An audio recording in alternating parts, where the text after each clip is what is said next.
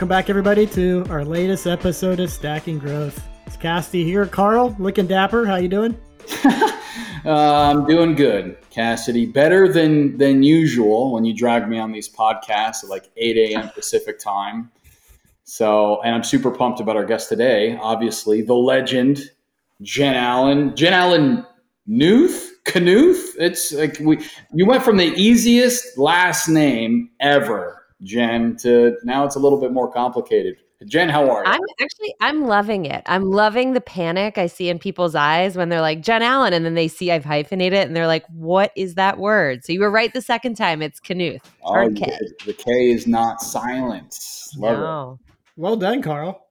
Yeah, you see, I got it the second time. I'm pretty good with guessing names. But anyways, I guess it's probably because I'm people butcher my last name constantly. So I'm like a little bit more conscious about it to try to nail it the first time. But anyways, Jen, it's great to have you.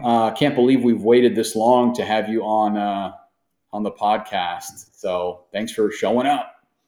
I mean, you sent me a text and said, do you want to come on? And I said, yes, before we ever talked about a topic, a date, anything. It was just like, yes, I'm here. I'm there. Let's do it. Of course. Love it. Well, thanks for coming. Hey, we wanted to kick off and I wanted to chat. Yeah, I'm going to jump in, Carl, because Jen needs to know the truth. Okay.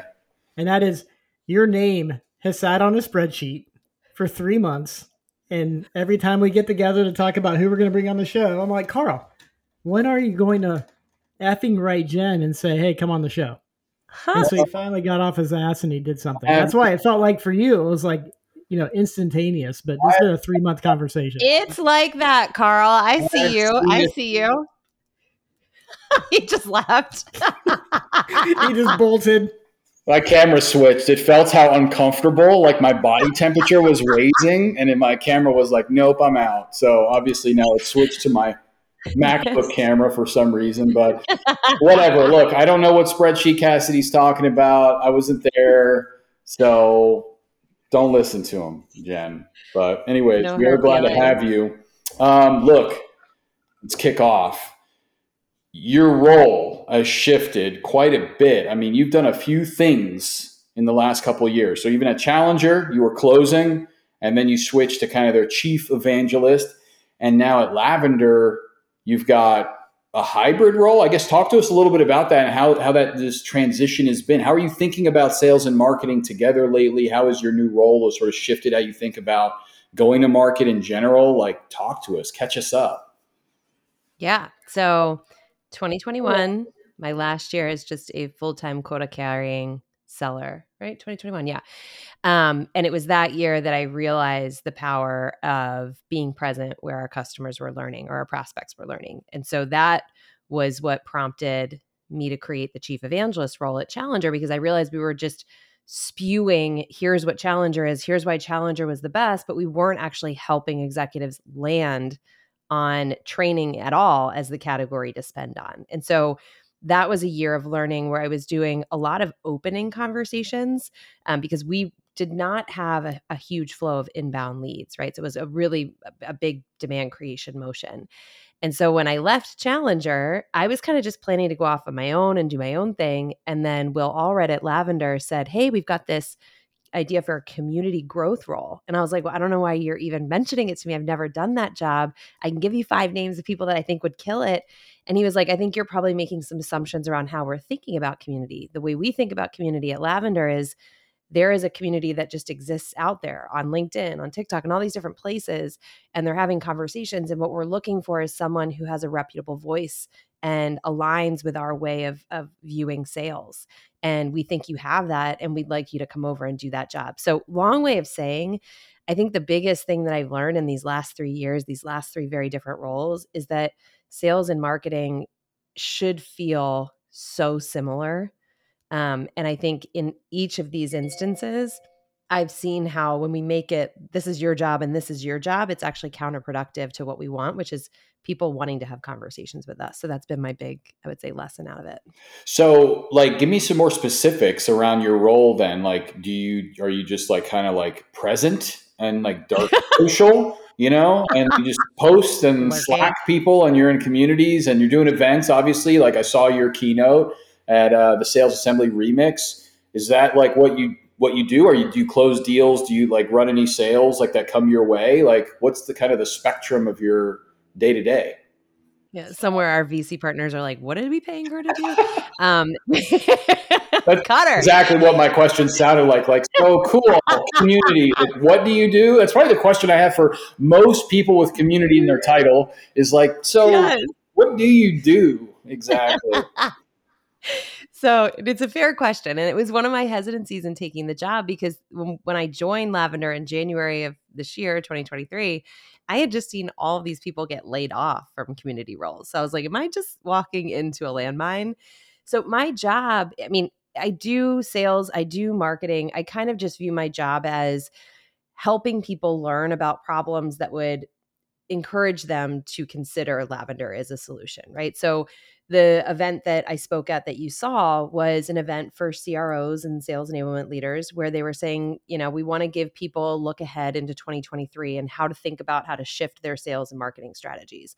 So for me to do an event like that, it's far less about me speaking and it's far more about putting our point of view as a business up on a platform. And what that enabled us to do is to have a bunch of people come back, senior people, and say, hey, the problem that you talked about was exactly what we just talked about in our meeting last week. Can you come in and talk to our team about this? What can you do in the way of helping our folks write, better outreach that's representative of what we want our prospects to think about us? And so the way I look at it is I'm a door opener. Sometimes I walk halfway through the door. Sometimes I walk all the way through the door. But it's a really clean handoff with our sales AE here because I trust him implicitly to pick up the ball and run with it in the same way I would. So it's nice in the sense that we are still really small. We only have one AE. It's not this big like sales and marketing integration problem that many have. I know, Mike. I competed against him in like y'all's cold email. Like, yes, I got the closest to beating him, but I still lost. So I guess I'm proud of that. Cassidy thinks I can't do stuff, but I was like, I could get a 90 on a cold email in Lavender, but Mike rewrote it live. He's got like a time gate of like 30 seconds and he got a 91. I was like, golly. I still thought my email was better. I think he has a special version of Lavender that like is trained to him, but whatever. Jen, that's yeah. So by the way, Carl has not gotten any emails to work in real, but he still says he wants to put his Lavender score on his performance review. So I don't know how to think about that. I'm going to put in my LinkedIn like banner image, like 90, Nobody responds to my emails, but you know what? I got a 90 according to Lavender. So it's kind of like when your mom thinks you're cute, it's like, that's what I feel like Lavender is for me. It's like, cool, Carl, you don't close deals, but we'll give you a 90. You're so cute. You're so cute. Carl, here's what was going on behind the scenes. Jen was like, hey, Carl's a friend of ours. I know he scored 68 on this thing. Just give him a 90. We need him out there talking about how he did so well on the score, even though we know his email sucked. Even though he hasn't sent a cold email to a cold prospect in 2 years. That's what the evangelist does right there. She's like, no. We're not giving this guy 68. Yeah. We want him to post about this on LinkedIn so we can get some leads. We don't want him to cry. Anyways, wow, we derailed you there, Jen. Our bad. That happens on this podcast. So you're a door opener. Sometimes you walk all the way through it. Sometimes you don't. You got Mike. You guys seem to have a really good mojo going. Again, Mike's a legend. He's awesome. Yeah. Mike told me something whenever we talked after we recorded our episode. He was like, Carl, people don't. I'm connecting the dots here, right? Between you guys have a philosophy. And so Mike said it differently than you, but he was like, what we're finding is that people aren't buying Lavender as a product, even though that is a transaction that occurs. He's like, they're buying Lavender as a service. And I was like, dang, that's a pretty compelling frame shift. And you said the similar thing, we're out here evangelizing the problem. We're not again, I saw that in your keynote, you mentioned Lavender, you were wearing ridiculous lavender pants, which were awesome. Thank you. But your keynote was not about Lavender and why buy Lavender. It was why you need to rethink how you think about email in a business context. So you and Mike speak in similar languages using different words. I guess talk to me. The question here is talk to me about how why does Lavender crack the code on thinking this way about your go-to-market? Because a lot of companies struggle to talk about why change and what's changed in the world and how you need to rethink XYZ thing and evangelizing the problem. They just kind of jump straight into why you should consider them versus another vendor. Was that a journey that you all went on? Did you show up and like, that's just what you did? Like, talk to me. Yeah. And by the way, I'm excited for you to talk about your point of view on this because your post today was just like music. I loved reading it. See? I think, I wish I could take credit for it, but it's one of the things that drew me to Lavender. Like, look, I'd spent 18 years at Challenger. I had made a decision. I was like, I'm not going back to full time. And then when Will reached out, I was like, the number one reason I will say yes to this is because I believe so strongly in the way that you talk about the problem. I would never join an organization that was like, let me tell you why we're number one and this is why our solution is the best.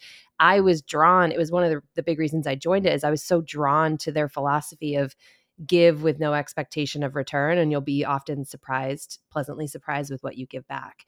And so that was, just from a recruiting perspective, the thing that made me reconsider my stance on not going back to work full time.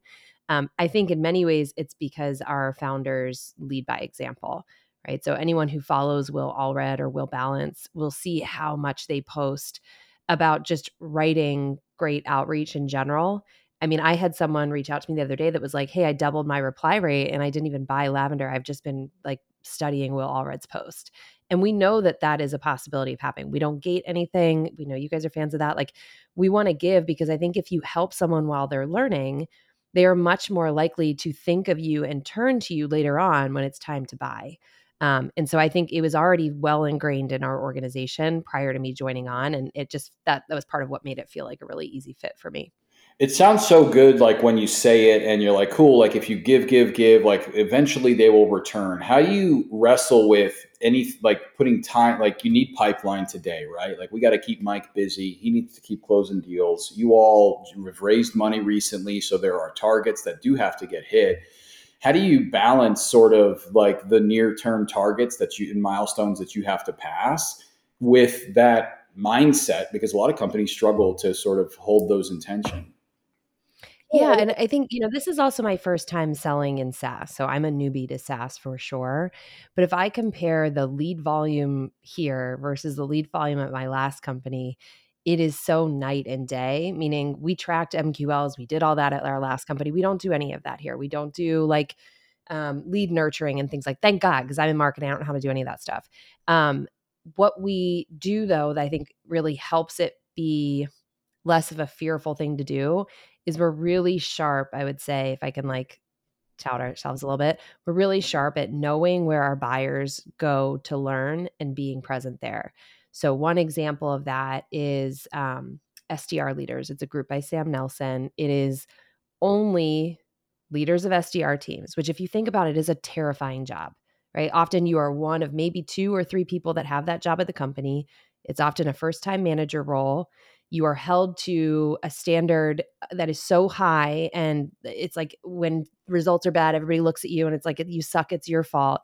It's a really, really scary role, in my opinion, to be in. And so he brings together SDR leaders at these dinner events. And when I was looking at where we would spend our partnership and, events dollars, which is part of my remit too, I looked at that and I said, that's a no-brainer, because we have so much we can help and teach them with around things that they're probably making their very best guess at.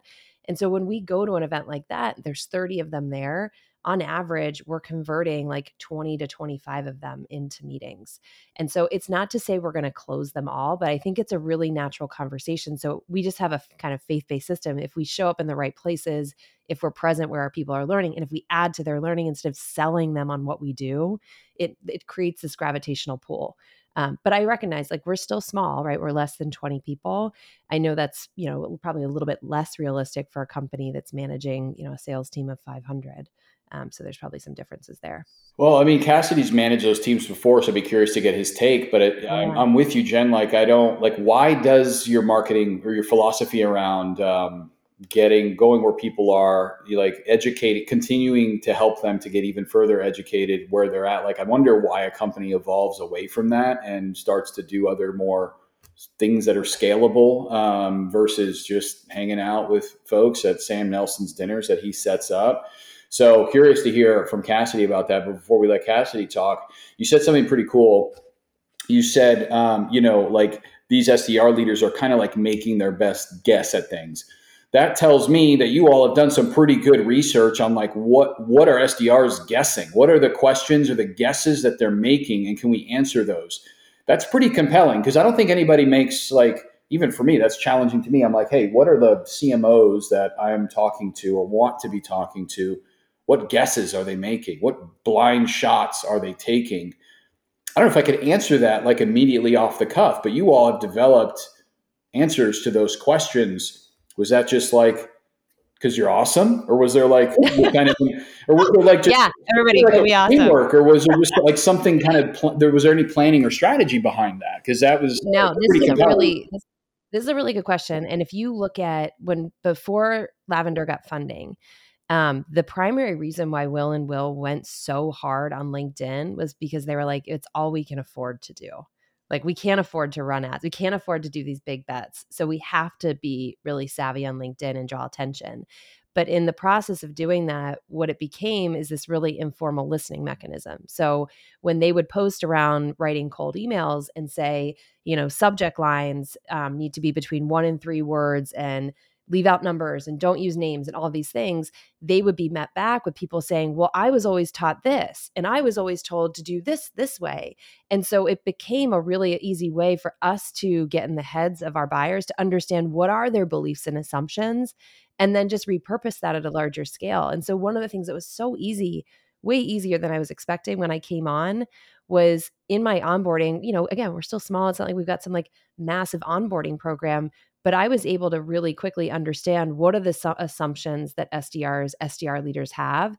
And just simply by being able to vocalize that in their language gave me immediate credibility, even though I've never done the SDR leader job. And I think it's like, that's the end goal. It's to feel like, hey, were you just sitting in our meeting talking about that stuff that we were talking about because you've just regurgitated what we said. So I think a lot of it comes from the way that we listen and participate in LinkedIn. That's awesome. Well, since Carl called me out, I'll jump in. And that is, I think a lot of marketing teams I've been with in the past, they have an events budget. They go off and they do try to meet their prospects where they are. But they show up, to Carl, to use your language, they show up saying, why us? Come see my booth. Come see my demo. Look at how great we are. And so what I heard different from Jen is she's at those events where her audience is hanging out, but she's talking about why change, not why us. And that's what she wants to be kind of known for, and that's her role and so forth. So maybe, Jen, if to put you on the spot, like how's that conversation differ? Like, how do you approach, whether you're speaking, you're talking over a drink or whatever, kind of put yourself in the old world of an event where maybe you showed up and there's the CEB banner and you're standing there shaking hands, talking about how great you are, versus this world where, you're meeting all these folks and you're talking about like, why change, their problems, et cetera, and not necessarily specifically about why Lavender. Yeah. And I think some of this gets to, Carl, what you had posted about today that I know we'll talk about, which is the other alternative. So as an example, at one of the last dinners I went to at this SDR leaders group that I'm talking about, there was a conversation at my table around Orem, right? Orem has nothing to do with email. It's all about dialing. Totally different vendor, totally different space. But because a lot of the folks that we work with don't just go all in on email, they go all in on cold calls too. Normally it's not like me saying, hey, you should do Orem or you should not do Orem or you should do this or not this. It's prompting them with questions and saying, hey, we had another client that was looking at a similar thing. And here are the 2 or 3 questions that they asked themselves before they made the decision. Have you thought through that? And I think more often than not, when we don't tell, but we give people questions or formulas to help them make sense of their world on their own, those are memorable moments. And so then they turn to you and say, okay, well then what is it that you do? Oh, you're in the cold email space. Well, we don't really believe in cold email. Okay, well, let's talk about that, right? There's a lot of reasons why I get that you wouldn't. And I think being able to empathize and not always defend our stance, but really just be able to have a conversation is key. And then the second piece is at that meeting, obviously one of the big topics of conversation right now is ChatGPT. And so there was a room full of people who were like, should I even have the SDR team size that I have? Should I just be using ChatGPT? And some people that were using it and saying, we're just solely using it. And so being able to help them understand pros and cons, things to watch out for, pitfalls to avoid, I think just makes someone drawn to you because they view you as someone who's looking to help, not someone who's looking to pitch. Unbelievable. So good. Yeah, I agree with you. And I think it's especially difficult for buyers today because it's not just like Lavender versus, I don't even know if you guys have technically a one-to-one competitor. It feels like you're sort of alone in that space, but I don't know. But you've got the vendors that you're up against like one-to-one. But today with limited budgets, like you're also up against these adjacent solutions, right? Like, okay, do I need to improve the quality of my emails? Is that the root cause of my problems? Or do I just need to pump up volume? Okay, well, a dialer is a good solution for that. Or do I need to train my sales team and have like somebody like Jen Allen come in and like train the team? There are so many different ways to deploy capital to, in theory, produce the same outcomes, right? The outcomes are, well, more pipeline and revenue. How do you navigate, like how does a sales team and a marketing team navigate not only why us, why should you choose Lavender, and then there's the why change, right? Like why you should be paying attention to email, but also like navigating how difficult it is to, where do I deploy my capital? Like why Lavender, why is email like the root cause? Like how do good salespeople help buyers navigate that? How do you all do it? Yeah, this is when you posted that today, I was like, this is the juice. Like, this is the thing that I wish I had figured out earlier in my sales career. I'll use an example from Challenger and then I'll switch. When I was selling Challenger, I couldn't believe when someone didn't want to do Challenger because in my mind, I'm like, Challenger is better than any other sales training. Why would you not choose to improve the performance of your sales team selling skills, right? And in my mind, I was so insulated because I was just focused on my thing. And what I was lacking is to what you said, Carl, that broader context, that it's not just Challenger versus Sandler or Challenger versus Winning by Design or whoever else. It's I could decide to do a reorg. I could decide to fire my sales leader. I could decide to buy sales tech. And when sales tech started exploding, that I think was a giant slap in the face because I realized sales tech is such a more or at least at the time, was such a more believable lift than saying like, let's roll the dice and train our people and hope it sticks. Yep. And so what it forced me to have to do and what I've carried over into Lavender is not just be an expert in our product, our solution, or even our category, but truly have expertise in being able to enter into a conversation. And even if the prospect doesn't say it, I can say, hey, I know you're interested in Lavender, but honestly, there's probably 2 or 3 things we should make sure you've covered the box on before you even look at something like this, because let's face it, buying anything net new right now is tough. So let's talk about deliverability. That's a cheap thing. Let's talk about the message that you have. How are you building these lists? And I think oftentimes I felt this for sure as a sales rep. We are so eager to get across the finish line that we just think the faster we move, the faster the deal goes. But at some point in all of those deals right now, that buyer is either going to ask themselves or their boss is going to ask them, is there any other way we can solve this problem that is less expensive, less disruptive? So we can either hope it doesn't happen and then probably watch our deal timeline extend, or we can be the ones to lead that conversation and say, I'm going to sit on my hands a bit for our solution and just make sure that we've thought through these other things. And I will say, before I stop this long-winded sermon, Carl, when I called you, when I was at Challenger and I was like, I want to look at Refine Labs, that's exactly what you did with me. Like I was chomping at the bit and you're like, first of all, you're not SaaS, right? But second of all, like I want you to think about these other things because I don't know if you're in a position to even need this right now. And all it made me feel was I just want it more. And I think that kind of like, that to me is taking control, right? It's taking control of the process versus taking a back seat and hoping that like someone just thinks we're the best thing since sliced bread. Cassidy, sorry you had to hear that. I did DQ Challenger like 18 months ago. We weren't a fit. And I think it plays into He's kicking himself now. He's like, oh man, I shouldn't have been so picky back like, then. dang, yeah, wait, was that? Could we have helped? Yeah, well, actually, could have made it work. Yeah, so no, that's good. So to go back though, like also, it's to think about revenue fully. There's a churn risk there, right? I could definitely a good seller can cram any product down somebody's throat, right? Somebody like Mike, he's a killer, right? He's a closer. Like you could sell Lavender to anybody, but if they aren't prepared for change to actually make the transformation to not only adopt the software, but like there's processes that have to change, like your rhythm of prospecting, your list building. There's so many things that go into like the success of Lavender itself, like using it. It's only one piece of it. I think you builds up so much credibility when you can lead your buyer, because again, like nobody's doing that. Most of the salespeople that you're competing against, that either other vendors or adjacent solutions, like I talk about, they're not doing that. So it's really differentiating, and it's just good for business. I want you to be successful, because what happens is Lavender becomes shelfware and only 3 out of their 30 reps actually use it. And then guess what? It eventually just gets canceled and they go do something else, right? And they keep like random acts of sales and marketing like Cassidy. They just move to like the next kind of Band-Aid. What you said in a nutshell there, Jen, was that slow is fast in sales. Slow down, pump the brakes. Let's understand the entire context. Lavender's cool. You should buy it, but let's consider these things. I mean, that's why change. That's leading change. Why do you feel like salespeople struggle? Because I mean, it sounds so good when we say it. You know, they're like, okay, easy for Carl and Jen to just say this on a podcast. It is difficult to do.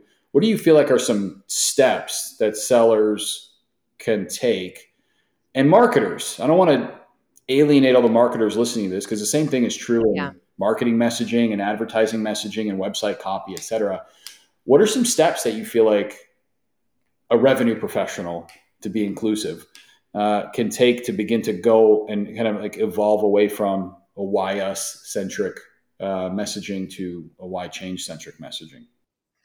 I mean, I think the single biggest thing actually comes down to leadership. Like I rarely fault reps for bad behavior. I fault leaders for bad behavior, because I've worked for incredible leaders, right, who want honest forecasts. And I've worked for leaders who want the forecasts to be green. And I think when you have that mindset, you encourage bad behavior, and you're going to pay the price at some point, right? Like, sure, maybe your forecast is great and then your performance sucks. Like, I'm in big favor of always just having an honest conversation about what's actually happening. So when you have a bad leader who's like, where is this deal and why isn't it, forecasted? You're going to see reps making those errors, pushing why them, because that's where they're feeling the pressure. So I will say, I think it's really difficult to do this and be a cowboy or cowgirl if you are newer to an organization, if you have a leader that penalizes it. Like real talk, I think that's hard. However, what I would say in most cases is check the box on the things that you're supposed to check, have your right set of activities, but then on the side, prove it out, right? Prove out that when I do the right things, better things happen. And I think that is the only way to make change happen in an organization that philosophically looks at the world different. If you are lucky enough to work for a leader who is not like make the dashboard green no matter what reality is, I think one of the very important first things is to understand what are those different categories of alternatives. I rarely saw that when I was selling sales training, and I got a lot of visibility into sales training programs and onboarding programs. I rarely, if ever, saw people dedicating onboarding or training time to let's talk about what others could do instead of us. So I think that's a really big piece. If you're not getting that from your organization, you still have access to your customers, you have access to communities, you have access to events. Get yourself smart on what other options and levers they can pull. Two, from a marketing perspective, I'm with you, Carl. Like, I don't view this is sales and this is marketing. I think sales and marketing need to be in lockstep with how can we help our buyers learn in a way that leads them where we want to go, not leads with, but leads them to where we want to go. So an easy example, when I left Challenger, I was obviously doing the Challenger podcast. Carl was on it. I was thinking about doing a podcast on my own. And so I started Googling podcasts because I didn't produce ours. And so I was Googling it and I came across an article. It wasn't branded. And it was saying, here are the 20 things you need to do before you hit record on a podcast. And I think number 16 was like, pick a podcast platform.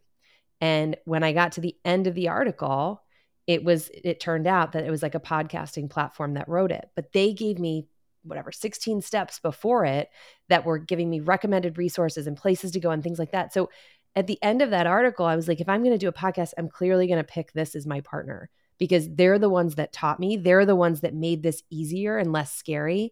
And I think when we believe that, when we have that mindset as a sales and marketing go-to-market organization, and we let go of this like tightly held belief that we have to get everybody's emails and like that's going to be the thing that helps them convert.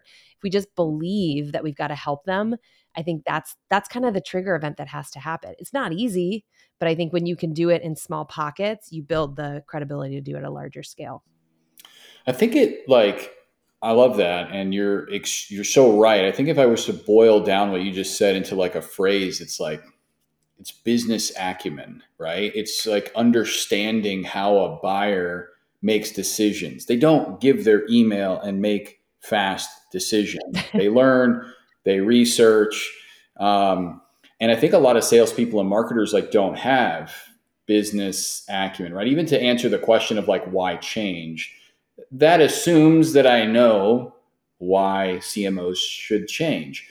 I've never been a CMO. So like I have to do quite a lot of work to get myself to, let's say knowledge parity with a CMO. And oh, by the way, I don't have the luxury of doing the job itself. So I'll never learn it on the job. So business acumen. So I want to hang out here for a second. Jen, you like are one of like when it comes to somebody that like has incredible business acumen, you come to mind, right? You're top of my list of business acumenists. Okay. Now you switched to Lavender. Okay. Same ICP, sort of, right? You were probably talking to a lot more executive folks and VP sales, and now you're talking to like SDR leaders, et cetera. But like you got up to speed really fast and you never done the job. I think a lot of folks, a lot of sellers and marketers struggle with just getting up to speed. And you seem to do that at a record pace. You're like now like doing keynotes and like SDR leaders are listening to you. That is very difficult, even though you're probably going to be like, yeah, it was fine. Like this is talent and a culmination of like all of your experience coming together. If you can unpack, like, how do you get up to speed? How do you develop your business acumen when you're probably not going to do the role itself? How have you kind of navigated that in your career? Yeah, it's a great question. I think most of it in my most recent experience came from communities. So this was something I think we didn't have access or as much access to a few years ago. But now, if I go into my Slack groups that I'm a part of and I search SDR leader, I search, cold calls, cold emailings, I can very, very quickly see what people are talking about and saying and how they're responding and what beliefs and assumptions they have. And there's so many, just with the sheer amount of podcasts like this, I can go and look for who are great companies we want to work with and see if their SDR leaders have ever been on a podcast or their sales leaders have ever been on a podcast. And the thing that I wish more organizations would do, and it goes back to our theme we were talking about before, is just slow the hell down. If we want our people to have business acumen and customer acumen, why are we putting them in a product onboarding motion for 2 weeks and then giving them a freaking call activity level? Like, what do we think they're going to talk about? They're going to talk about the only thing they know, which is our product. If we want them to be more versed in the alternatives and the why change, we actually have to slow that down. And this was something I actually attribute this back to my time at CEB. CEB did the most phenomenal job of onboarding, where I was selling to CMOs as a 22-year-old. And I was like, I don't even know what CMO stands for. I don't know what B2B means. I don't know what B2C means. And like, they made it so that I didn't get to talk or email or to be around anybody until I was properly signed off and I could talk about what is it like to be a CMO to the best of my degree, right? To your point, I've never been one. I can't speak to it exactly. But I think that that early impact made it so that I was always looking at problems, not by how can we solve it, but like, what does that feel like, hurt like if I'm in that position of the person that's feeling it? Yeah, I remember so relevant. Same experience I had like at HubSpot, right? Where it was like I was onboarded and it was like all this product training. We had to like build a small business in HubSpot to like set up workflows and stuff. And it was fun. But I ended that onboarding and I was like, I don't know anything about marketing. And what I'm really selling here is inbound marketing first, and then HubSpot as the platform you should use, right, to support that strategy. And I remember, like, I would just, again, same thing I learned from Chris Walker. So I was first introduced to Chris Walker. I listened to his podcast because I'm like, this guy seems to know something about marketing, and I need to know something about marketing. So I'm going to listen and absorb. I remember, too, I would listen to Gong calls, except I would pay a lot less attention to the terrible discovery questions that were just more attention to like what the customer was saying or trying to say, right? So that was how I sort of up leveled my own business acumen. And I think like, yeah, companies just miss here. They're all of their enablement, all their decks, all of their trainings, everything is always around product, roadmap, why us, logos. Here's a customer story of this customer that had all these results, IBM doing this stuff, right?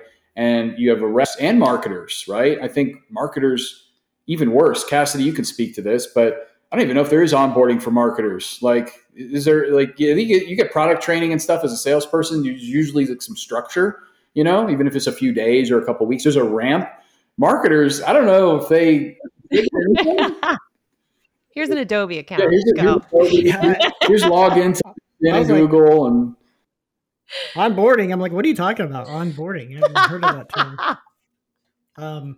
What I think is really interesting is I can feel, on one hand, I can feel this conversation being a decade-old conversation of like training reps better.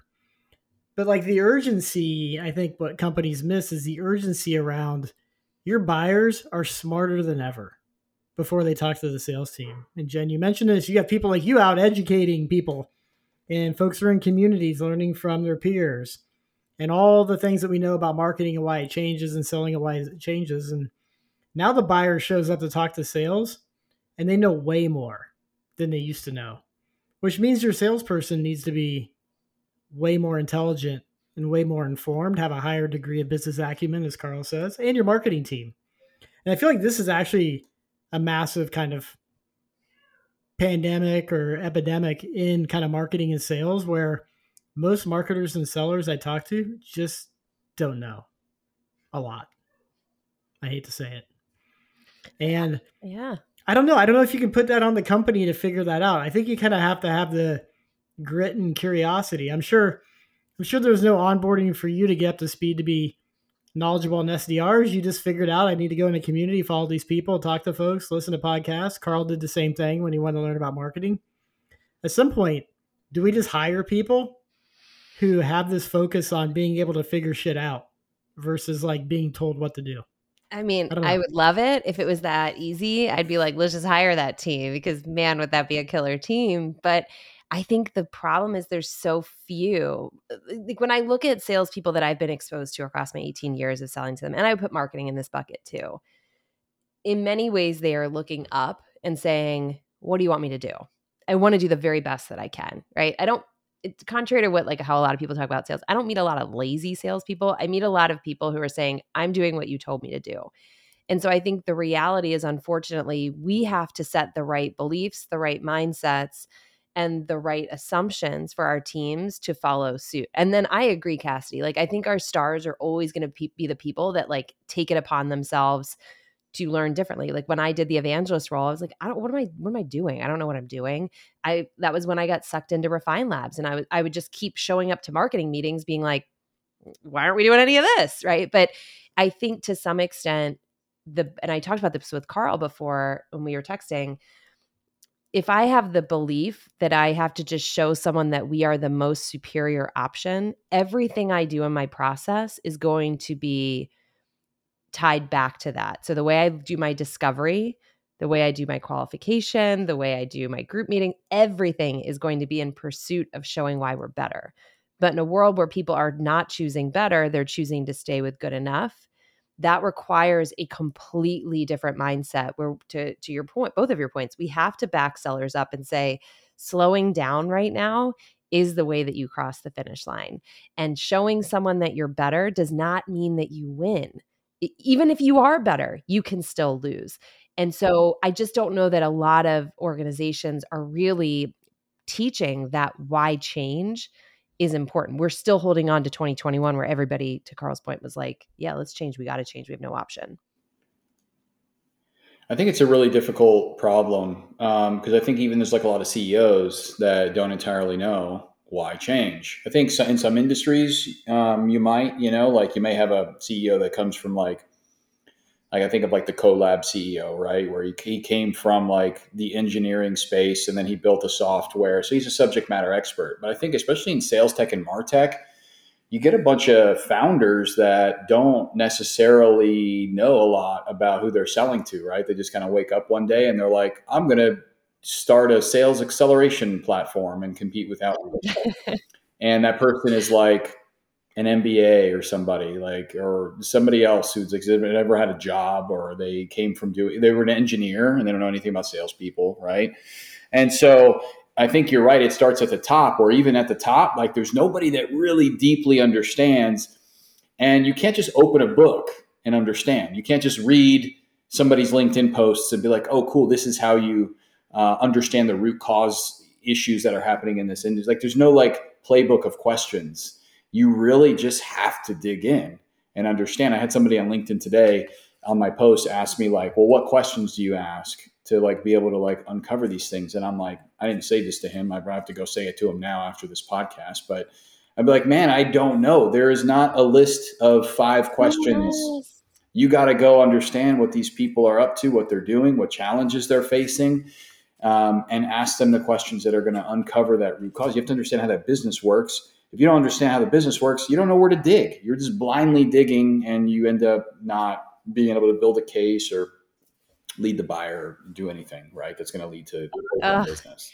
That is like, that like eats at my heart when people are like, what are your 5 discovery questions? I'm like, it friggin' depends on the call. Like it's not as simple as just here's your magic set of questions. And I think it gets back to that like process or template, like the desire to always have the easy answer. Sales is not easy. If you want an easy job, I don't know, go somewhere else. It's not here. It's not marketing. It's harder. And that contextual relevance is always going to be superior to whatever list of 5 questions you have that is supposed to be good. And one last thing to what you said, I mean, I was doing a bunch of like keynotes at sales kickoffs, and there was a couple where I literally went right after the CEO, and the CEO, like one of the companies I was doing, the CEO held up basically like a brag sheet that was like, here's all of our customers and our revenue, whatever.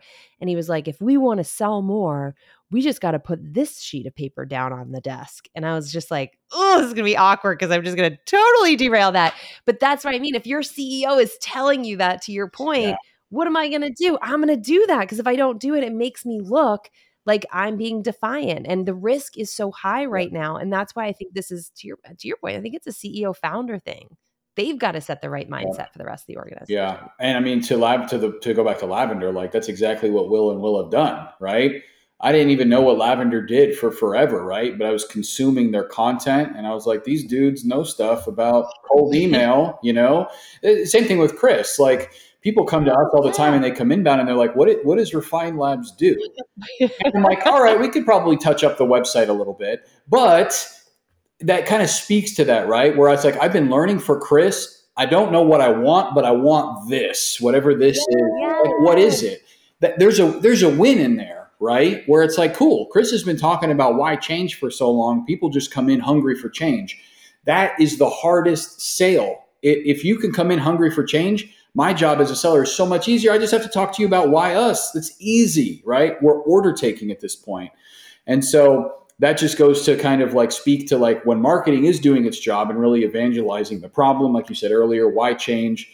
Man, it makes sales life so much easier because when you get an inbound or you go outbound and you have to sell them on why change and then sell them on why you and why you among not only other vendors in that category, but why you among other options, man, like you get a super long sales process, you get super low win rates, and you get like some super tired sellers, man. Like that is a dogfight. You know, it's you have to close like 3 deals really just to get the one that pays you.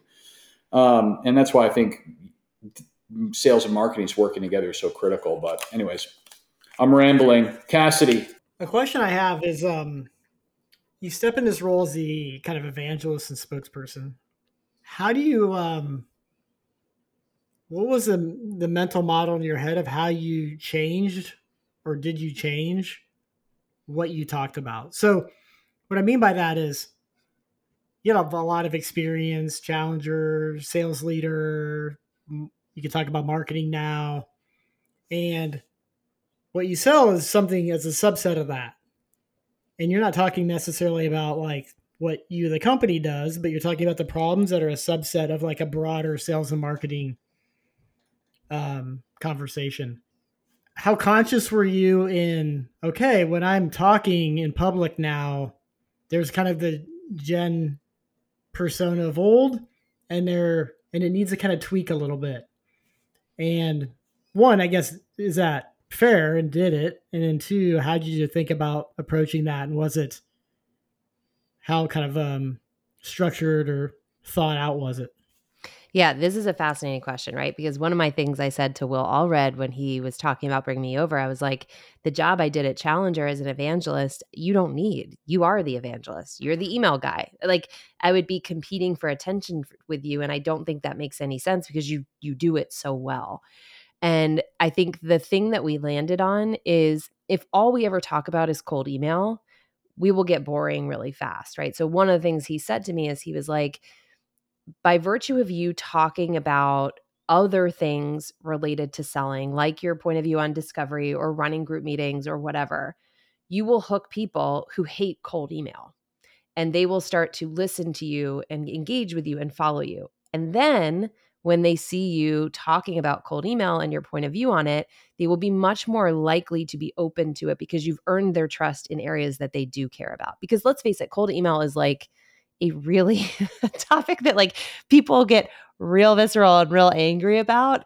And so part of it was actually intentional to say, don't stop talking about these other things, because that's part of what gives you credibility in the community and the audience that, you know, you engage with, is that you've got all these different points of view.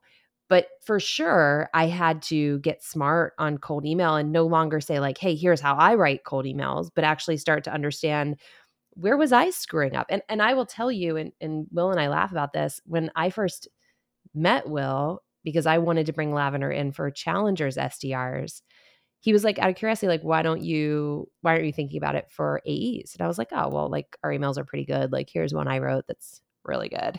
And then he put it in Lavender and it was like a 72, and it was humiliating, right? But instead of him going back and forth and being like, your emails suck, and I'm like, no, they don't, he arbitrated it with an objective, data-driven way, right? And that completely hooked me. And so one of the things I talk a lot about is not that I'm a cold email expert. I'm not.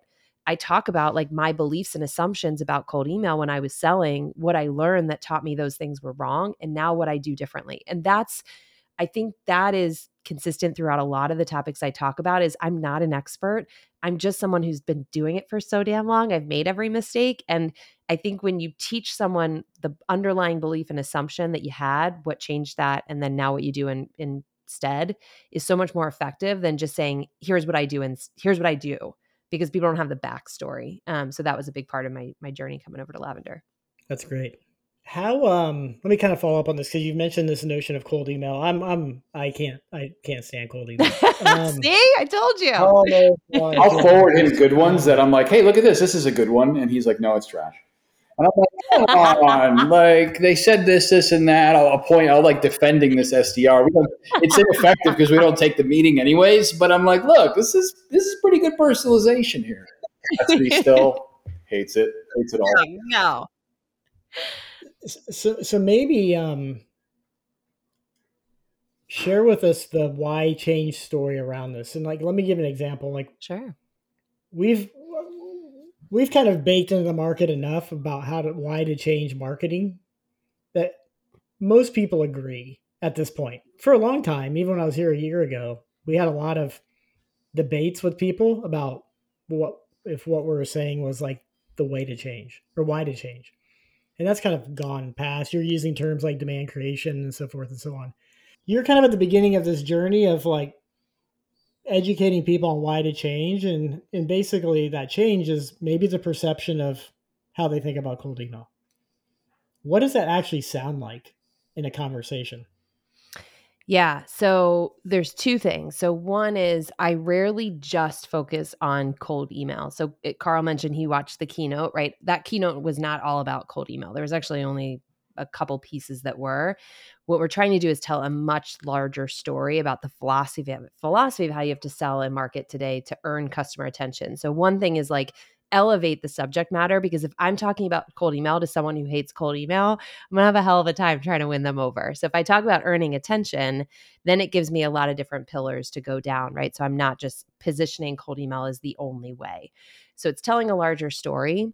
But the second thing I would say is about allowing the prospect to like have that emotional response to what they don't enjoy, right? So I'll say, I'm sure, most of the cold emails you get are great, right? And every single time someone's like, absolutely not. I got one the other day and it sucked. And here's why it sucked. And it's like, you allow someone to get fired up. And to me, that is a good thing because now there's emotion involved in the conversation. I can work with that. What I can't work with is a flatline conversation where someone's just nodding their head and like looking into the sky, waiting for the call to be over. So when I do that, what I then start to look for are what beliefs and assumptions are underneath it. So often what we'll hear is someone will say, really good cold emails require 2 hours worth of work to personalize.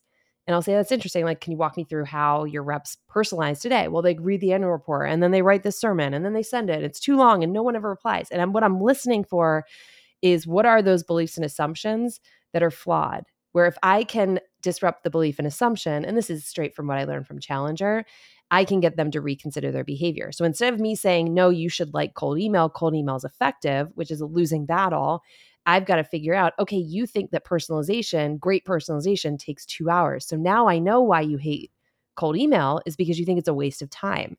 So if I can change your belief state around, you can write a great personalized email in 10 minutes, 5 minutes, maybe that opens you up to saying, okay, well, let's see how you would do that because I don't believe you. I'm okay with someone disagree. Actually, I want someone to disagree. I want someone to be skeptical. If I'm changing their mind on something, it's not going to be easy. But I think in order to do that, you have to give that prospect airtime so that you can listen and learn for what is that flawed belief and assumption that's causing them to hate cold email as much as they do. Yeah, the takeaway, I appreciate that, by the way. I think the one key takeaway that was really subtle is that you're trying to create an emotional response, and you probably don't care if it's good or bad because you can react either way. And I feel like folks listening to this, when they think about what you just said, that is the objective of marketing and sales, is to create an emotional response. And if you aren't creating one, then that's the problem. So I love that. I appreciate that.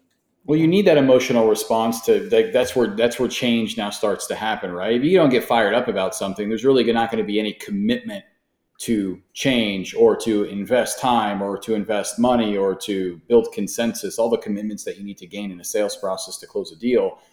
I mean, that's all pivots off of, various emotions. And Jen, obviously you are an expert in provoking those very early in a sales conversation. So anyways. I will wrap up a little bit by just saying the number of times Carl has told me he's going to try to go outbound and email folks and then not have done anything. It like literally dies on the vine 2 days later. So, I mean, if there's any advice you can give this guy, but every 2 weeks, it's like, I'm going outbound. I'm like, no, you're not, Carl. You're not doing shit. Carl should go outbound because literally I would pay to receive a cold email from Carl because I bet it would be that damn good. When you've got that much, 91. Yeah, 91. That's a 100. I'm surprised Carl didn't get a 100. I'm gonna try to prospect Mike again and see if he responds. I'm gonna prospect Cassidy. If anyone is listening to this, I will send you a gift if you can get Cassidy and book a meeting with him. DM me. I'll give you his email, his mobile. I'll get all his contact information. Get it from him, get it from me. Doesn't matter. So. Oh, I love it. Game on. Yeah, it's tough. I'm a salty old dog, so but I like that challenge. What are you gonna? What's on the line, Carl? What are you gonna give? I don't know. Gift card. What did you say? I promised in a previous podcast, like a free pizza party for their marketing team, and somebody actually caught like the Easter egg that I left, and then I had to do that, and then I was like, dude, I can't. Your marketing team's massive. I can't do that. I can't expense this, dude. I'm sorry. So I'm like afraid to like make promises now. So if anybody can get Cassidy to book a meeting, I will send you cookies from oh my gosh, where's my favorite Grove Cookie Company. You will get an order of Grove Cookie Company. If you and hot tip, title that subject line "Salty Old Dog" because that's the trigger. That shows you were listening to the episode line right there. So I just want to make sure expectations are set. Carl will send you one cookie. Split amongst your marketing team. Yeah, it wasn't just. He promised a $1,000 pizza party on our last on that podcast he's referring to, and then after we wrapped, he's like, "Dude, what happens, man? Can I expense that?" And I'm like, "No, you're on your own, dude." Somebody wanted it, man. Somebody called me out on it, and I just ghosted him. I just stopped. I was like, God, I hope this doesn't make it illegal. Trying to get one less listener on like republished a podcast. Be like, dude, hey, cut this part out. Anyways, Jen, we'll wrap up. I know we kept you long. Thank you so much for joining Stacking Growth. If there's anything that we can do to support you, support Lavender. We only need like a couple seats over here, but if Mike can book a meeting with Cassidy to sell him Lavender, I might send a cold email sometime in the future. Challenge accepted. You're on. All right, thanks. Yeah, I'm looking forward to it. Thanks, Jen. Thanks, you guys. This was a blast. Wonderful. Appreciate it. Thanks.